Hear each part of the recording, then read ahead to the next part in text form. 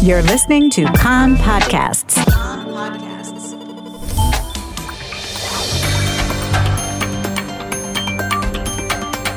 You are listening to the English language news of Kan, the Israeli Public Broadcasting Corporation. Good afternoon, it's 2 p.m. in Israel on Monday, the 12th of September. This is Mark Weiss with the top news at this hour. Mossad Director David Barnea said that recently the Mossad had thwarted dozens of terror attacks against Israelis and Jews overseas. Speaking at the Reichman University International Institute for Counter-Terrorism Conference, he said that Iran carried out planned and systematic terrorism, and one could only imagine what it would do when a nuclear agreement was signed and the pressure on it were lifted. The agreement will give tens of millions of dollars each year, and even if a small percentage of this money is directed at funding terrorism, this will be a huge increase of terrorist activity in our region. He said that an agreement with Iran would bring it closer to realizing its nuclear program. An agreement will only be effective in the very short term, but very dangerous in the medium and long term, he said. Barnea stressed that even if an agreement were signed with Iran, it would not provide it with immunity from Mossad activity. The Iranian leadership should be aware that use of force against Israelis will be met with a painful response on Iranian soil. We will not pursue the proxy, rather we will pursue the dispatcher, he said. Foreign Affairs and Defence Committee Chair Ram Ben Barak said at the conference that Iran was a few weeks away from producing a bomb. If no agreement is signed with it, there must be an alternative plan, he said. If an agreement is signed, not all the money should be transferred to Iran at once, but in small sums and under supervision.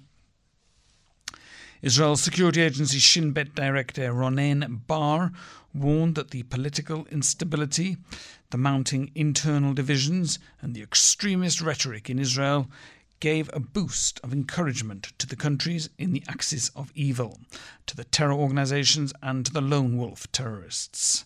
Speaking at the Reichman University conference last night, Bar said that the prevailing sense amongst our enemies was that our historical relative advantage, our national fortitude, was dissipating.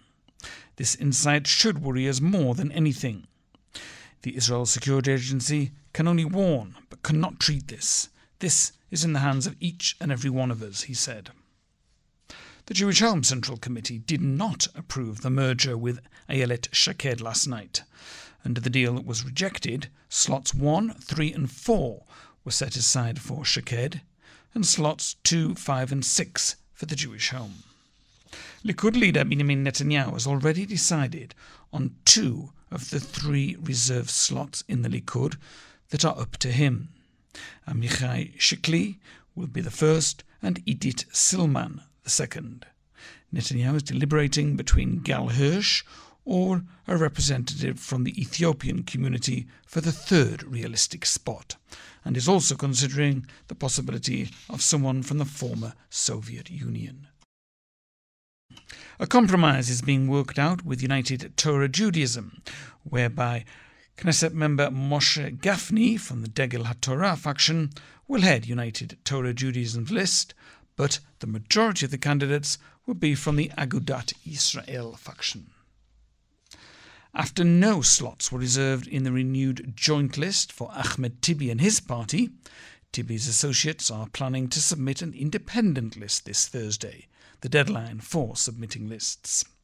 In the last few days, senior members of the Arab Movement for Renewal approached figures in the Negev, Nazareth and Al-Fachem and showed them polls indicating the chances of success for a new Arab party.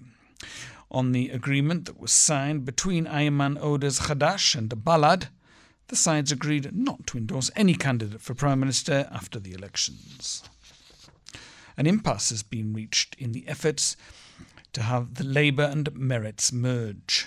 Labour Party leader Merav Michaeli refused Prime Minister Lapid's proposal to reserve slots on Yesh Atid's list for one candidate from Labour and one from Meretz if the parties were to merge. Michaeli also refused to continue to hold further talks. Prime Minister Yair Lapid began his diplomatic visit to Germany this morning with a meeting with German President Frank-Walter Steinmeier at the Bellevue Palace in Berlin. During the meeting, which lasted about an hour, the two discussed the Iranian nuclear deal, as well as strengthening cooperation between the two countries. Lapid thanked Germany for its support of Israel in the fight against anti-Semitism and for reaching a compensation agreement with the victims' families of the athletes murdered in the 1972 Munich massacre. The weather, slightly cooler today, particularly inland and on the hills. Maximum temperatures in the main centres, Jerusalem, Tel Aviv and Haifa, 30, Eilat, 39. That's the news from Kan Reka, the Israel Public Broadcasting Corporation. Join us at 8 p.m. Israel time for our 1-hour news programme.